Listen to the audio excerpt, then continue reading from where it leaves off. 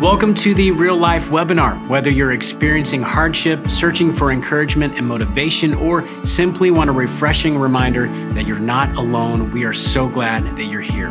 Our hope is that you'll find these discussions about real life topics helpful and discover practical ways to apply this information and advice to your life. We are here to help you find real solutions to real problems.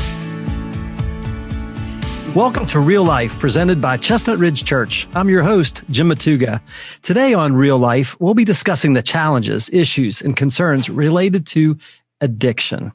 Our goal is to help give you some professional, practical, and even biblical advice to help you or your loved ones heal and move forward. Also, today's episode is really geared for adults, so please use your discretion as you're listening in today. And we have a great panel of experts lined up for you today, right from the Morgantown area. First of all, we have Joanne Fry. Joanne, of course, is a licensed professional counselor and one of the co-founders of Stillwater Counseling in Morgantown. Joanne, thanks for being on our panel today. Thanks for having me, Jim. I'm happy to be here. Yeah, absolutely. Al Kasperwitz is a licensed psychologist and also the co-founder of Stillwater Counseling. It's great to have you with us, Al, once again. Glad to be a part, Jim. Thanks much. Yes, absolutely.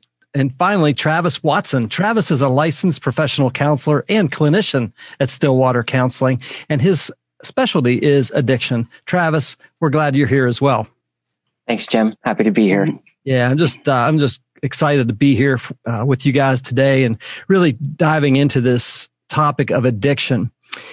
For the folks watching at home, you might be watching this episode to learn how to deal with your own addiction, or you might be watching to seek wisdom and how to help a loved one with an addiction or even a friend. Either way, that's okay. We're here to help you navigate this real life issue. So however you're coming to this episode, we're just glad that you're joining us. So let's just jump right in. Travis, I'd like to start with you. And, you know, we hear the word addiction, and sometimes we might think predisposed to, you know, maybe drug addiction or alcohol addiction, but addiction can mean a lot of different things. How do you define addiction? What does that look like? Yeah, we kind of define it along the lines of an addiction is a compulsive behavior that provides a reward but has an adverse effect. So we'll be talking today a little bit broadly about the subject of addiction to include drugs, alcohol, pornography, food, gambling, social media, even work, sex and love addiction, kind of all of those things that you can participate in a way where it becomes adverse in your life instead of rewarding. Yeah, that's a pretty good definition. I think you've really captured it. When I think of addiction, like I said, I'm kind of predisposed myself to think of certain things, but that really sums it up. Joanne and Al, I'd love to hear you guys, your all's take on that definition as well. I think it's all of the things that Travis just mentioned. And I think when we know it's an addiction, or we think like, what does an addiction look like? I think a lot of us, it's asked the question, at what point does it cross the line? Because a lot of these things are things that, not in excess, they're okay. So often when people come and question, is this a problem? I say, well, does it cause separation in your life? I think that's the from ourselves. Does it cause separation with our relationship with ourselves? Does it cause separation with the people we care about the most? Does it cause separation between us and God? I think if you're asking me, what does kind of addiction look like? That would be the answer I would give. I think that's excellent. It really brings some clarity to the topic. Al, what do you say? You know, it's interesting. I grew up in a generation where addiction was spoken of, was almost exclusively addressed with regard to substances. And I think as Travis is providing this broader set of qualities, whether they are substances or behaviors that people have, that's a much clearer idea of the addictive process. And as Joanne was talking about, there are elements of its maintenance and its manifestation that really have to do with identity and relation. But it's just, again, it's interesting for me to think about that for folks that were raised in my same generation. They had a hard time thinking about an addictive process outside of like physiologic dependence. And so when in the 80s or so, people would talk about perhaps addiction to food or addiction to other behaviors, the purist would kind of deny that because, well, unless there's a physiologic process that underlies that. And so it's interesting for me, I think that our culture has really advanced substantially to kind of move away from the limitations of addiction to nicotine, alcohol, or a substance. And while that is absolutely true, a lot of the factors and facets that we'll talk about, as Travis was saying from the outset, have application to a whole variety of things that never would have been seen as addictive in the past. And then the other thing, just to kind of tee up some of our discussion today too, I was sharing with Joanne and Travis in my experience, there's been no area of mental health, in my estimation, that has had two qualities so strongly associated with addiction as there are today. And one has to do with something Travis already laid out a little bit, and that is addiction is an important process for the individual, but the understanding in the field of treatment that the concurrent impact on families and loved ones is so much a part of how we approach addiction these days. And then secondarily, and I certainly as believers, there are other areas of mental health that absolutely beg and are just very open to an understanding of identity in Christ and spiritual beliefs. But very fortunately, a lot of the underpinnings and a lot of aspects of treatment these days really speak to a very strong and vibrant spiritual dimension. And independent of that, whether that spirituality is addressed by Christianity specifically or other forms of relatedness to a higher power or another sense of hope or healing or presence other than oneself, those things have been integral to a variety of approaches. And I know we're interested in taking a look at that element as well. Yeah, absolutely. Travis, so that begs the question. I mean, these are great definitions of addiction and really helps bring some clarity into that word. How do you know if you're addicted? How do you know if a loved one or a friend is addicted? What are those things that we look for? Yeah, and it's a really tough thing because a lot of times the individual goes unaware for quite a while before they actually like maybe start to notice that they're crossing some lines in areas of their life and, hey, maybe this is a problem. But a lot of times it's friends and family members that will see it first. So I think as we go through this talk too, it's important to lay out that we'll be trying to talk as an individual if you're seeking this message, like how to use this information, but if you're a family member as well. Yeah. So I always kind of lay it out in the four major categories of looking at your life socially, physically, mentally, and spiritually. So socially, if you take a look at my closest friend group, right? Look at my family members. Are they expressing concern? Are they, am I only friends with people who seem to be using or engaging in this certain activity? Physically, looking at if you're having physical withdrawal. And I know like physical withdrawal is something that we'll usually just kind of attach to chemical addictions, but there's also physical withdrawal. I mean, most of us can relate to the addiction to our cell phone. How many times when you don't have your phone on you, are you like, did my phone vibrate? You checking your pockets or absolutely. If you want to see how addicted you are to your phone, sit in a waiting room somewhere and just don't get on it. Yeah. And you start to get antsy a little bit, right? So physical addictions like that, like being antsy for something maybe too. Mentally, if you don't have that thing, is it affecting how you are with others? Are you more irritable if you try to abstain from it? Depression can be a part of that as well as anxiety. And then spiritually, and Joanne, I think did a really good job laying this out too, is, do you feel as though you're close to God through that activity, or do you feel like you're getting further from God in that activity? And if you feel that separation, it's a really good sign that, you're kind of starting down that road.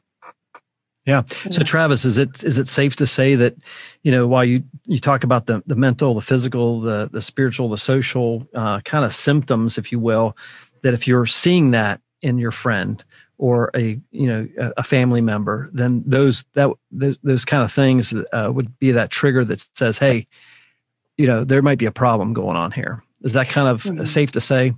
Yeah, for sure. Or, whenever this comes up with families, I always think, like, and if it's in the early stages and you're not sure, treating someone with curiosity is the best way to approach them. Hey, I've kind of noticed these things going on, and I'm just wondering, like, is everything all right? Has something changed for you? And a lot of times people will want to, they'll be kind of stuck in that denial and no, nothing. But you also, like, by doing that, you plant that seed that you're someone who is seeing these changes. And if it's not right there that they're ready to talk about it, they may even come back to you. Yeah. Well, there's a vicious stigma attached to addiction, right? We hear that word. There's a stigma. And I think even from within, there's this sense of shame that people have, right? Oh my gosh, I can't believe it's come to this, right? However that goes. So there may be that sense of reluctance. Is that kind of the thing that you see typically when you're dealing with folks in your practice? Oh yeah, that. As a clinician, it's probably one of the most frustrating things is, it's not wanting to acknowledge that shame.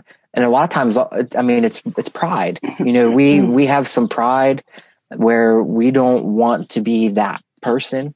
But the longer that we pretend that we're not, if we have those facts and those signs and symptoms in our life, the worse it gets. People ask all the time, like, we have to wait till, Jimmy hits bottom before he's going to actually get help.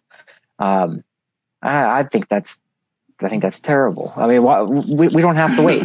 We can, let's put Jimmy aside and let's have a hard conversation and talk about this, and it's like, sometimes we want to protect that person. And I always think back to, like, when I was going to be disciplined as a kid, and my dad would say, "This is going to hurt me more than it hurts you."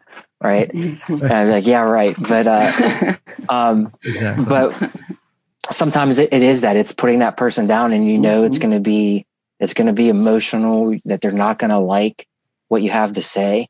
But sometimes sitting down and being able to have that conversation is the best thing for them.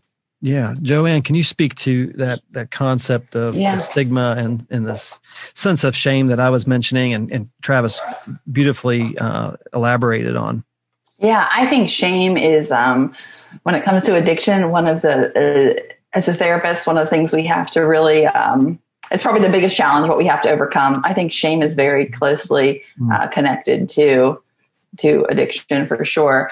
And just to go off of what Travis just said, I think if you have gotten to the point where you're questioning, or you have loved ones questioning, or whether or not you're struggling with an addiction, I think regardless of where you fall on that spectrum of, like, rock bottom, or I'm doing this more than I like, or it's starting to become problematic, regardless of where you fall on that, I think ideally that someone would engage in therapy sooner rather than later, or ask for help sooner rather than later. And I think a question that I often ask people, if they come to me and say, I'm not really sure if this is a problem or not, but my wife or my husband wanted me to come talk to you. Kind of my go-to question is, okay, are you ideally, like, is there incongruency? Who do you want to be? Who do you want to be? What's the ideal for you, like, ideal best version of you? What does that look like? And where do you feel like you fall right now in your life? Or for people who, I think this is a sign often when someone is struggling, if we see a loved one and we're like, I know who this person is. There's a big incongruency on who this person once was and what we saw, or like what they're looking like. They're not showing up for things. They're not sleeping. They're not engaged. All of that type of thing. They're not acting like themselves. In other words, yeah. So I think that's a definite go-to question. Is there incongruency? I think for the person struggling, is there a disconnect between who, or if there's an am I living incongruently with, like, who I believe God made me to be, who I want to be, and kind of what life looks like for me, day to day, hour to hour. Another really helpful analogy that I like, or idea, something I do in practice, is I talk about, like, a pie. I use a pie chart, and and this is a very strength-based approach and a very hopeful approach too, is I will sit down with someone regardless of where they are. If they've been struggling for 15 years or this is fairly new and they're questioning whether or not it's a problem. I talk a lot about identity because I think that's really important. Relationships and identity are the two areas where I tend to focus when it comes to addiction. So you take the pie, the wholeness of a person, whole and complete. And I have them, I draw it on a piece of paper and I break up the different pieces of the pie or the sections of the slices of the pie. And we start I am statements. I am a mother. I am a wife. I am a believer. I am an artist. I am a therapist. I am. And what is interesting, how often people will identify immediately, I am an addict. And, or I'm struggling. I'm in a particular area. And we kind of, and then we further the discussion by, we say, how much of you are like almost give percentages to these portions of you. And what I have found is, when we really get to the heart of it, when someone is really struggling, they're a large part of their pie and their identity is that addiction and that struggle. So often our approach when we're struggling with something is, okay, this is the last day I'm going to do it. Okay, I'm done after this. I'm going to, so they resist over identifying with that, or they continue to over identify with that and resist that being a part of who they are. And the approach I often take that I think, again, is one that's much more hopeful is we look at the other areas other than addiction. And I say, which one of these are most important to you, and list them. Like, what do you want to have the large, I want to, as far as a believer, I want my identity in Christ. I want my identity as a wife. I want my identity as a mom. I want my identity as a therapist to kind of be what I stand on. And we focus, and that's where we go in therapy, rather than focusing so much on resisting that addiction, resisting the food, resisting the alcohol, resisting the pornography, resisting constantly checking my phone. I say, okay, be intentional about growing those other areas. And then what naturally occurs when we grow and strengthen those other areas of identity, we just kind of choke out that section that we're struggling with. Yeah, Joanne, I love that. And it's more of a message of hope and encouragement, which is what we're hoping to do here today anyway, which is awesome.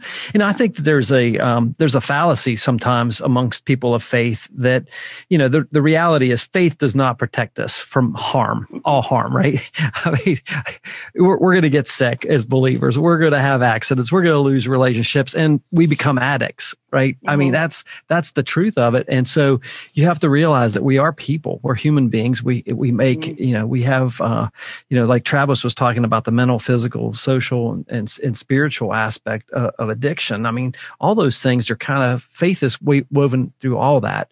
Al, I'd love to get your thoughts on this discussion so far and chime in. Well, it's neat.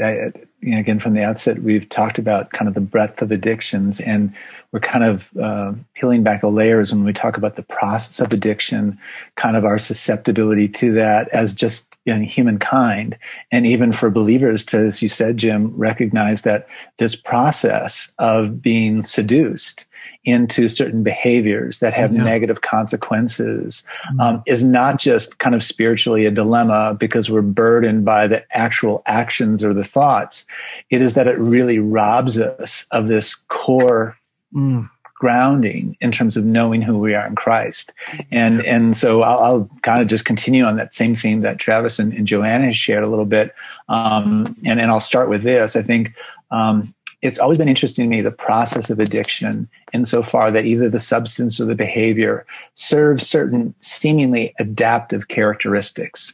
So let's say in the midst of a sense of loss or grief or feeling down, there are people who can seek certain behaviors or certain substances to elevate their mood to some extent, to make them feel more confident or more comfortable.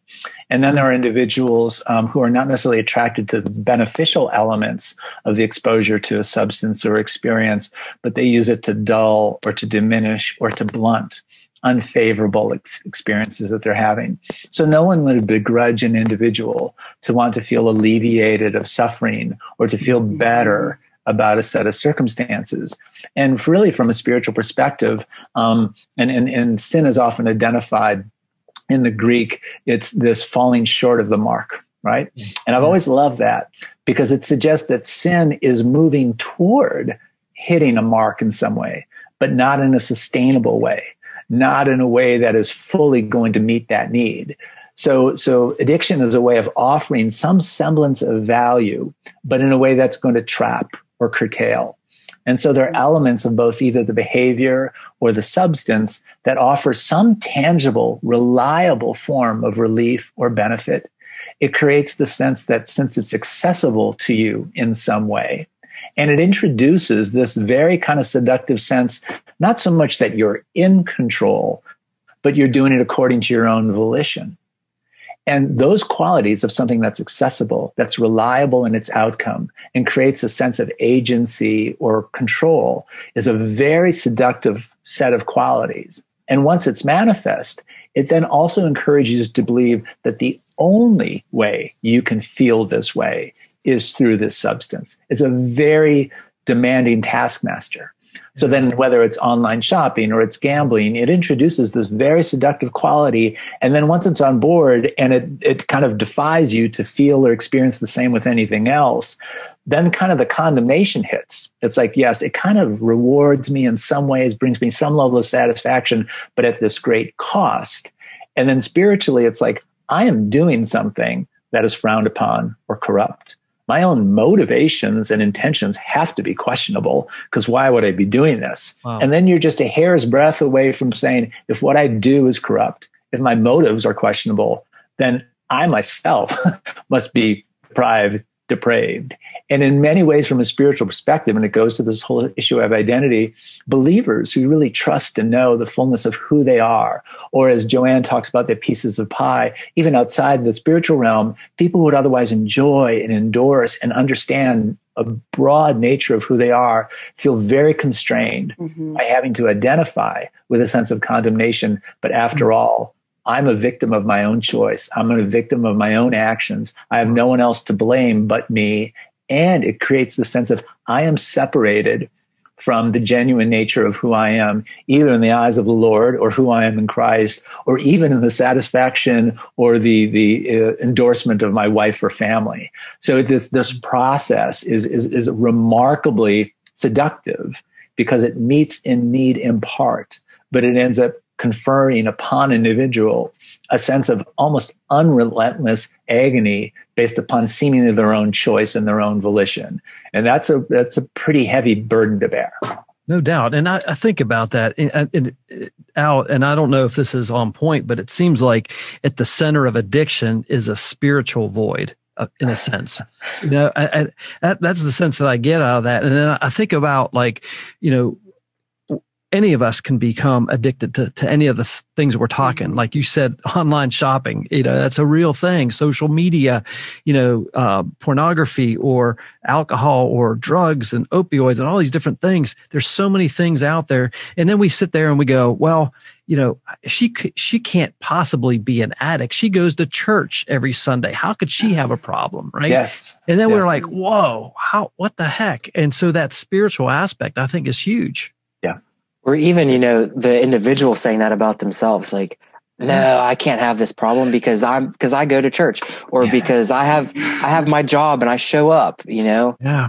I think it's worth mentioning too, kind of piggybacking on what Al said there is, there's in church, we talk about the process of sanctification, and that's kind of the process of living your life as a Christian and continuing to grow, and, the best metaphor I've ever heard for it is it's like shoveling silver ore into a giant cauldron and you light the fire underneath and, the silver ore will melt and the impurities will come to the surface. And, as we seek Christ through our lives, the impurities are going to come to the surface and we're going to see, probably many things throughout our life that we might not like about ourselves, and it's to continue to chase after God to find ways to remedy that. I'll use Galatians 5 all the time with my clients. Galatians 5:20 And from there, I call it the Holy Spirit inventory. And it's kind of along the lines of like, these are the deeds of the flesh, and these are the fruits of the Spirit, and kind of going through those with clients and saying like, what deeds of the flesh do you identify with in your life right now? And what fruit of the Spirit do you identify with? Mm-hmm. And how do we work on that? How do we work through that sanctification process? Yeah. I think about, the noise and the chaos that must go on in the head of an addict. All these things we're talking about, it's just, it's kind of overwhelming, I would say. And that's probably underestimating the impact that the thoughts and the chaos and the noise that I'm talking about. And honestly, that does not come from a good and loving God. That's coming from the addiction. Yeah. Right? God loves us. He knows we're sinners. He sent his one and only son to die for our sins so that we can have eternal life. But we talk a little bit about that, like these thoughts because I think you guys are on to something really powerful here with regard to that. And just the battle that has to rage every day with these folks. Yeah. Well, I think earlier, Al I used the word condemnation, and I think, just thinking through what you're saying here. Yeah. We all battle these types of things all the time. And of course there's variation, and there's a degree at which, we can experience this to a greater degree, a more threatening degree. But I love the difference, really understanding the difference between condemnation versus conviction. Okay. So God sees the struggle. He knows the struggle. He knows our heart. And I think a lot of times, we don't like differentiate those two. It's that condemnation. It's the guilt. It's the guilt that's more shameful is condemnation. Where conviction is, I feel that guilt. I feel that kind of pricking of my heart. I'm kind of checking myself on this, and it's pushing me, or it's encouraging me to correct a wrong, so it rights a wrong in our life. So that's conviction. That's feeling the separation between ourselves and God, feeling the separation between who we are and who we once were, feeling the separation between ourselves and the people we love. And often that separation is that guilt, feeling guilt or shame, where condemnation is very, very much, I am bad. I am undeserving. I've just extreme shame. I think that's the best way. So when we're thinking about moving forward and continuing to kind of move through the process of healing and recovery, I think with it from a Christian standpoint, or with Christ, or if we're telling someone comes to us and says, how do I support my loved one? I always say, support the conviction. Don't support the condemnation. And I think that's important for us to give ourselves grace, to give ourselves forgiveness, to allow ourselves to even experience those desires and not judge it. To just say, okay, to keep recentering yourself to the conviction, right? To our identity in Christ, to all that's right with us rather than all that's wrong with us. So, but again, I think sometimes those two, especially people who are trying to support someone, they're basically furthering the condemnation rather than encouraging and supporting their conviction and who they are in Christ. So, Al, it sounded like you were wanting to jump in there, so I was giving. Yeah, Jim, it's neat because I like the way you introduced that, which is this quality of this conflict or this tussle, especially in the heart of the minds of individuals, either by faith or just by demeanor. Feel that to acknowledge that this conflict is going on must itself be an indictment of their right lives. And we were reflecting on this scripture the other day in Romans chapter 7, and we're so appreciative that Paul does not disclose to the reader what exactly it is that he's talking about.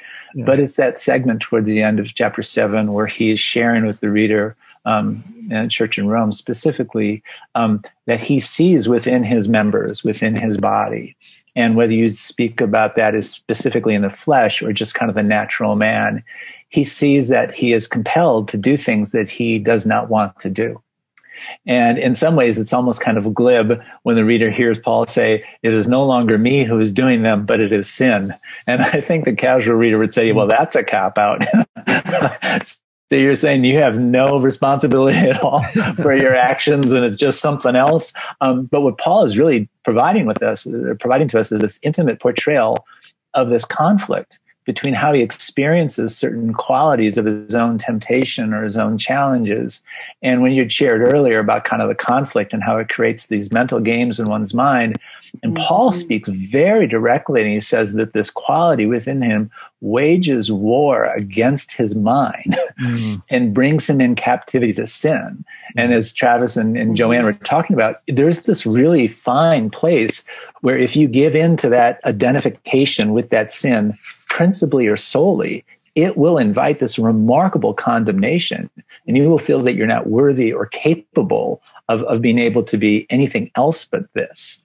And then there are some individuals in the midst of this that as that war is waged, they basically kind of claim their own sense of, well, that's not really me. And they're trying to kind of justify their sense of function or standing to kind of disavow it. But what's so neat is that Paul openly acknowledges the concurrent reality of these battles and this temptation. And he speaks about how he celebrates or thanks God after the inward man. And while it's easy to think about that, the actual realization that in the midst of temptation and difficulty and behavioral susceptibility, that you can stand on the truth about who you are in Christ and the health and the healing of that is incredibly liberating.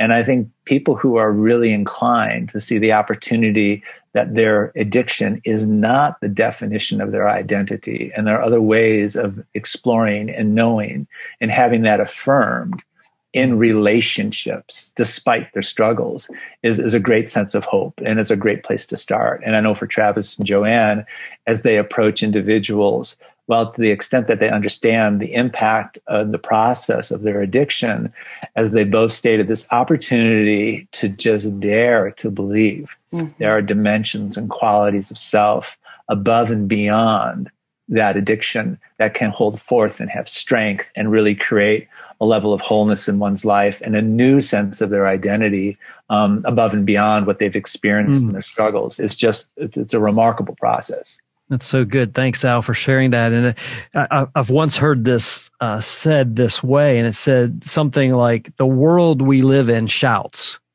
the ego within our head screams, but God whispers.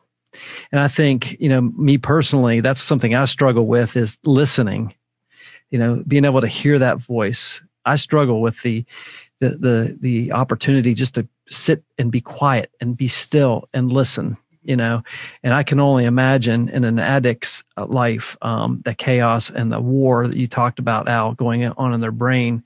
It's such an important thing. And I think that, that from a perspective of, recovery, okay, because that's kind of like the next transition here that I would like to talk about. And how can folks seek professional help? I know we hear the word intervention. Travis, I know you're an expert in intervention. Let's talk about some practical things and folks that we all can do if we know somebody who's going through this war of addiction, the pain and the chaos, and bring some encouragement and hope back into those lives. Yeah, I've been lucky enough to work with Ascension Recovery Services here in town. They do interventions all over the nation, and in working there, we would always use the love first model. And it really goes right in line with what Joanne was saying, is, conviction versus condemnation. And, the thing is, we love our family members so much. It's so easy for us to get emotional with them and to say you got to get it together. Like, come on. And, and probably much worse language than that. But we love them so much. It's really easy for our emotions to be the driver. Where the best approach that I've ever seen, the most successful approach, is that love first approach, kind of laying it out there. And this is like a really shortened version of how to lay it out there. But, saying to that person, this is the person that you were. These were all the reasons that I loved you. all the parts of your character that I admired. And this is what I've seen the addiction take from you, and how I see it affecting you, not only you, but others. And this is what I want for us. I really want to see I want to see you get through this and be better because of it. And I want to see you kind of push through to the other side so that we can have that relationship like maybe we used to.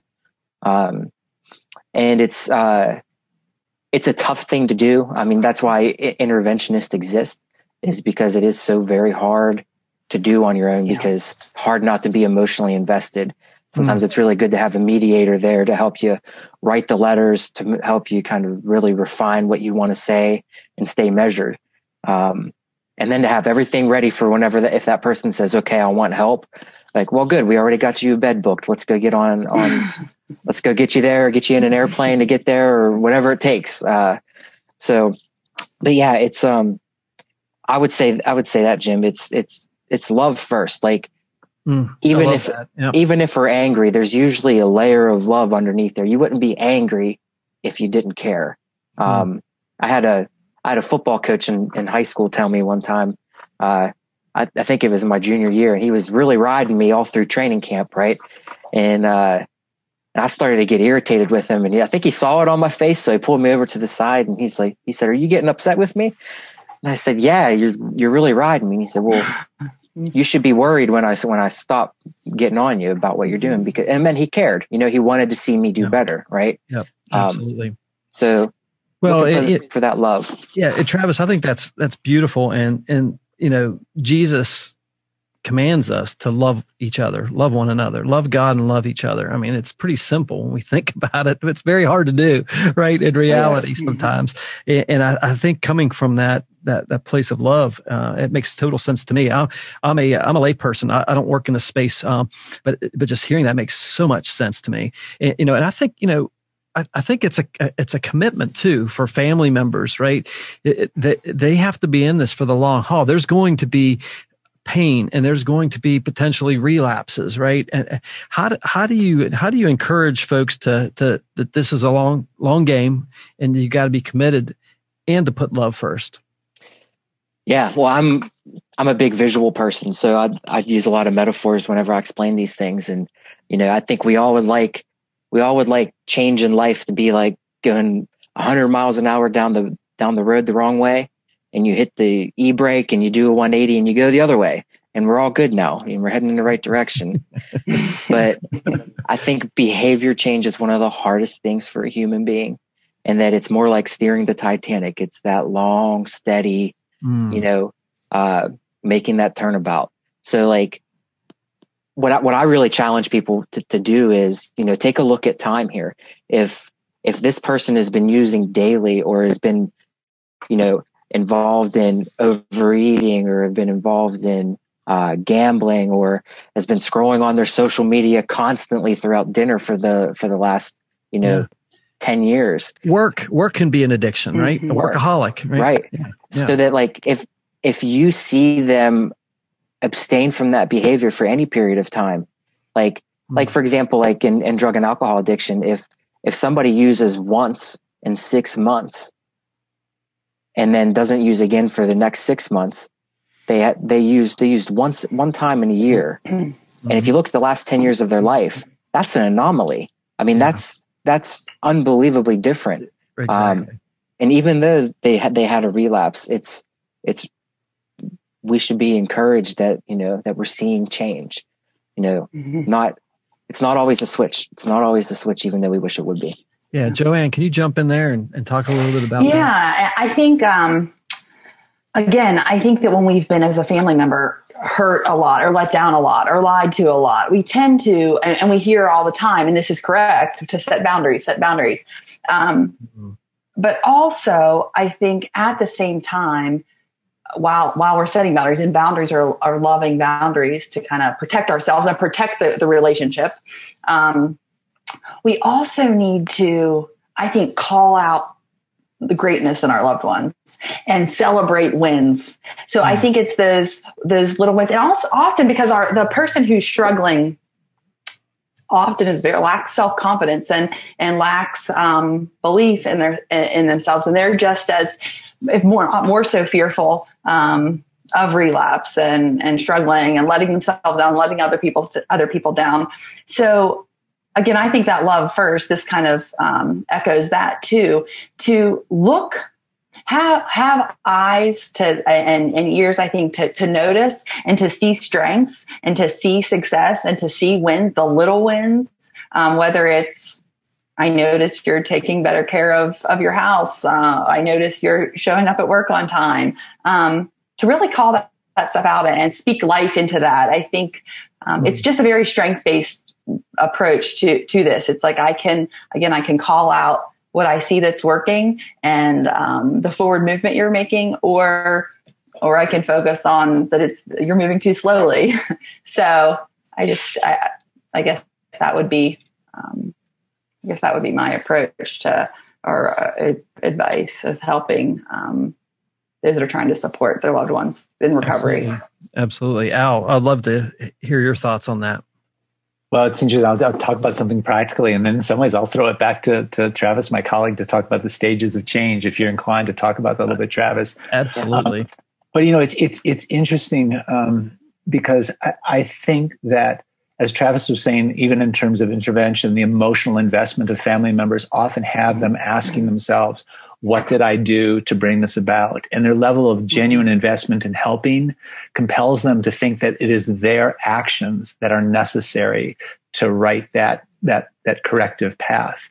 Mm-hmm. And both Travis and Joanne see this quite frequently, where people are so invested in their sense of responsibility or obligation to change that it starts to markedly affect their own stability, their own integrity and continuity.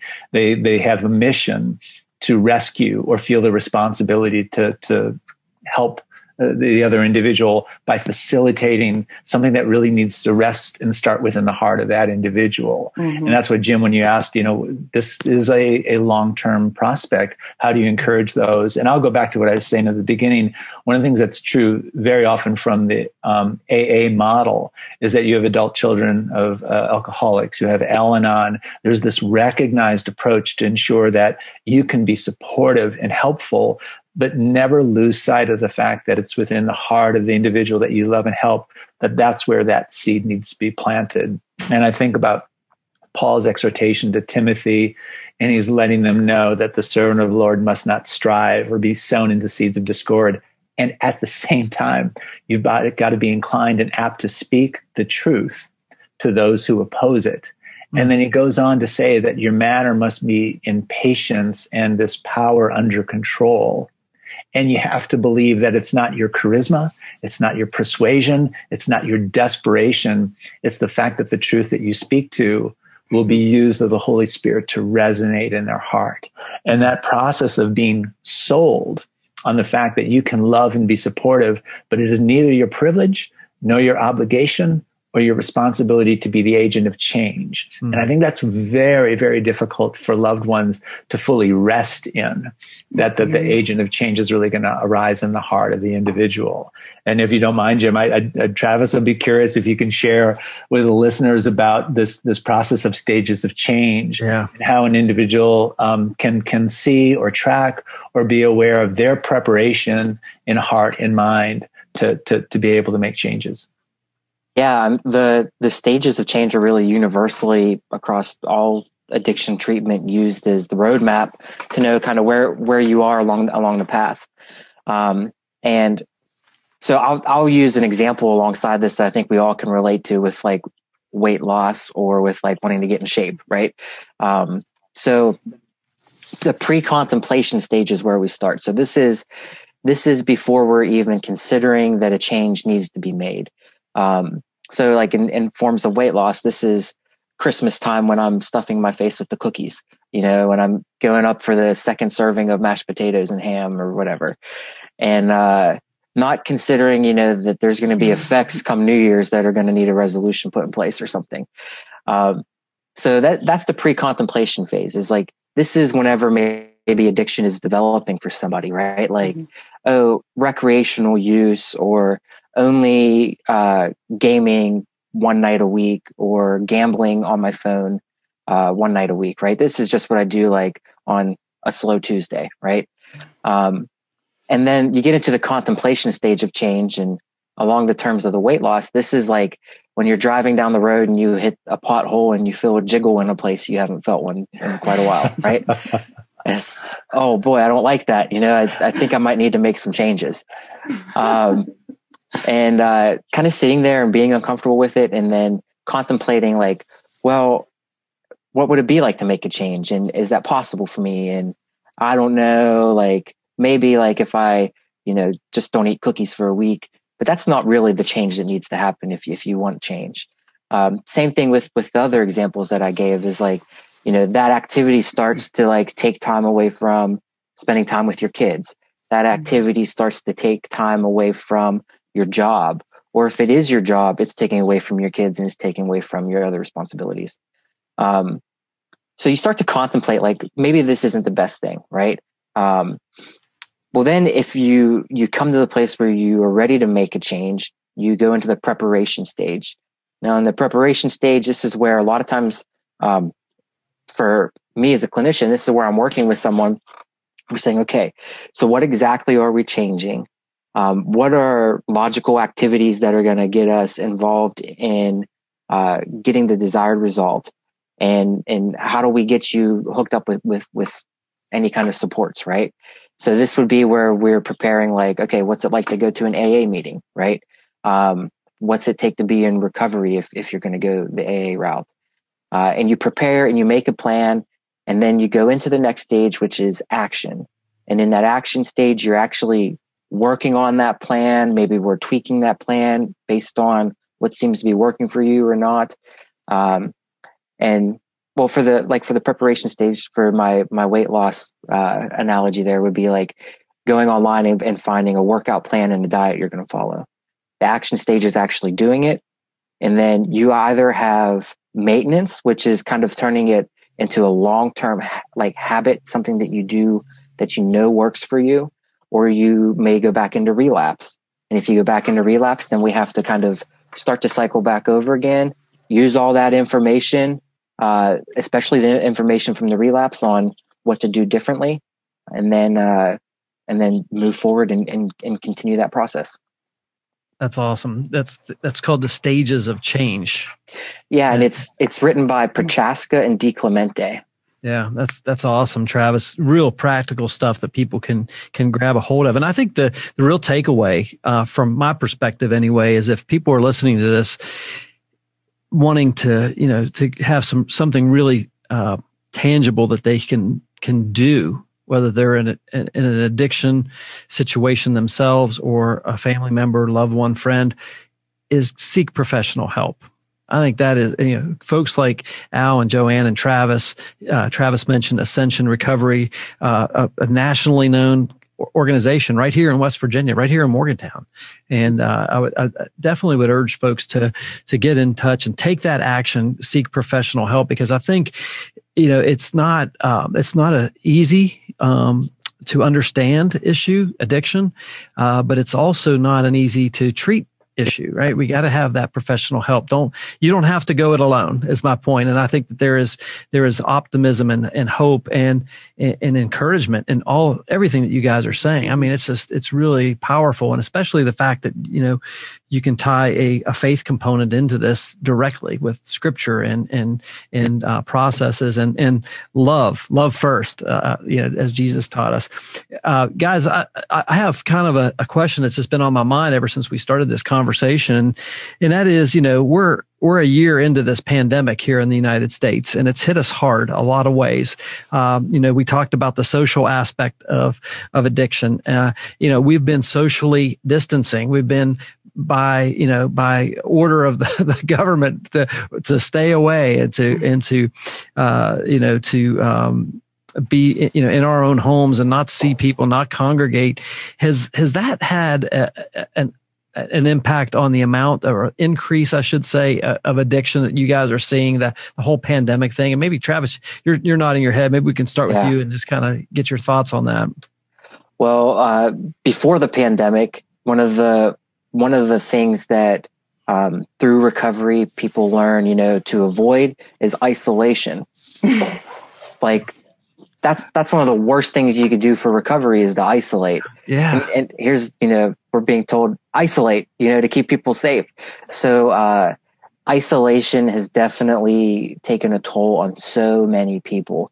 I can't recall the exact statistics, but some of the articles I've read is that the residual effects in the addiction field are going to be astronomical from the amount of isolation that's taken place. So, between that and something else that I've seen develop, has been, Joanne's talking about the pie chart that we have. And, if you break that down, the time that someone would usually spend at work would be probably about 9 hours altogether between travel and being at work, or even more.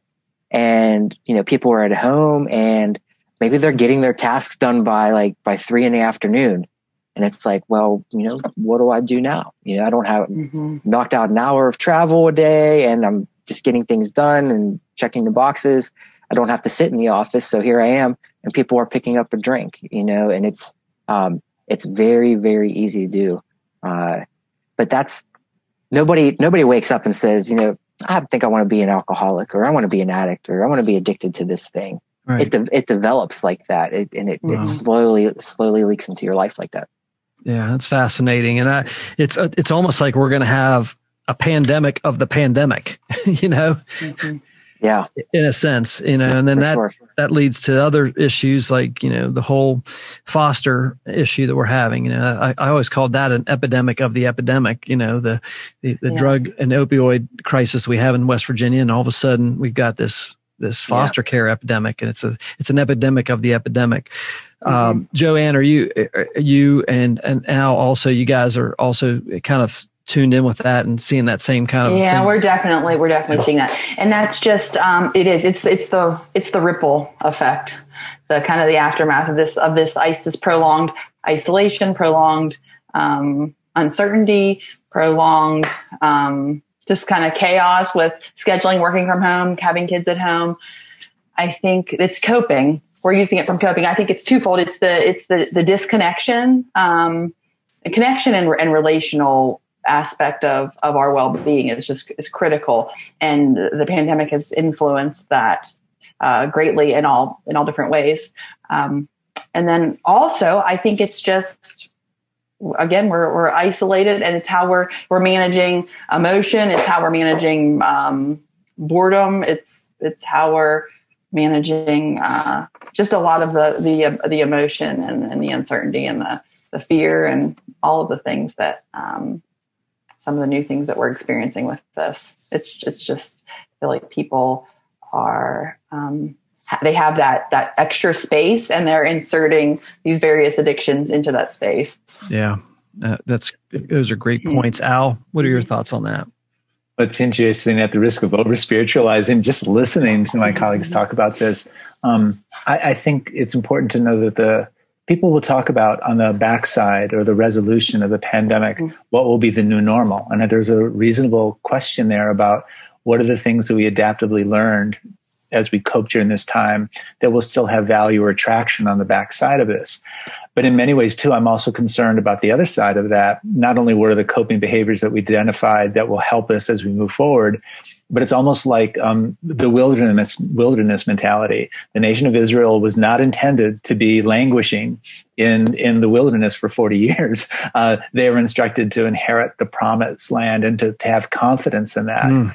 And I think in the midst of the pandemic, if people are adjusting to the fact that the way we've coped in this time, the surrogates, so the Friday happy hours that we had online now to replace the usual social experiences, if that's the new normal, we're missing a lot.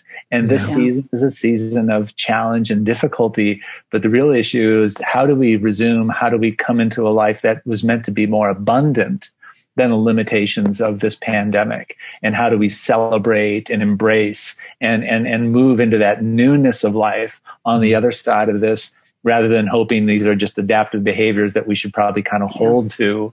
And again, so for me, I don't mean to cry and feel like, we're all destined to be staying in the wilderness for a while.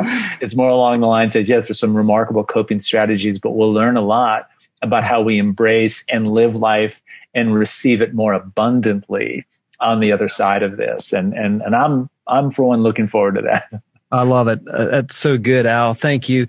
Guys, as we close out our time, I'd love to just kind of go around the horn and see if you guys have any parting words for our viewers today. Travis.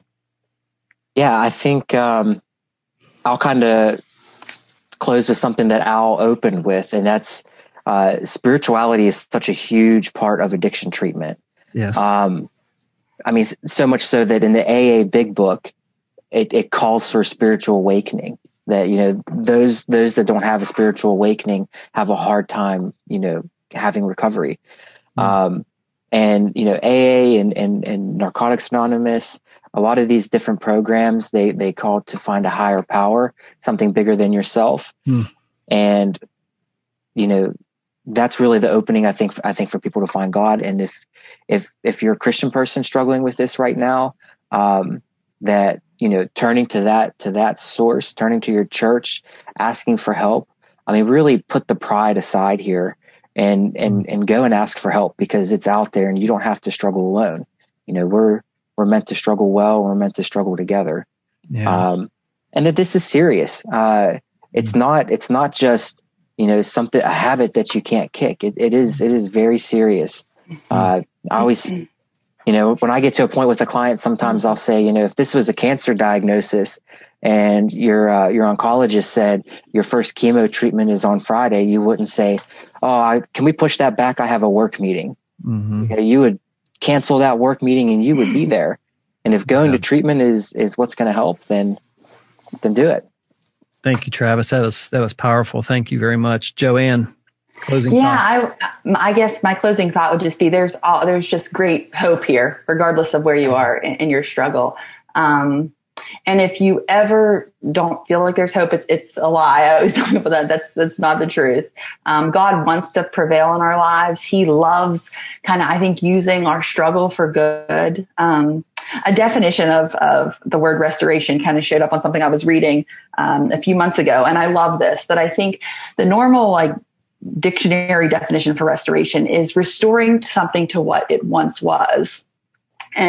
But in God's economy, the biblical definition for restoration would be not only restoring to where it once was, but to increase, to restore beyond measure, restore abundantly. So that would be the message of hope that I often reflect on when someone's really struggling. It's not just about getting you back to where you once were, that we can actually take this pain, we can take this suffering and this struggle, and it can be used for good, to bless ourselves, to bless the people we love, and to bless others. It's amazing. I love that. Thank you, Joanne, for sharing those words of wisdom. Al.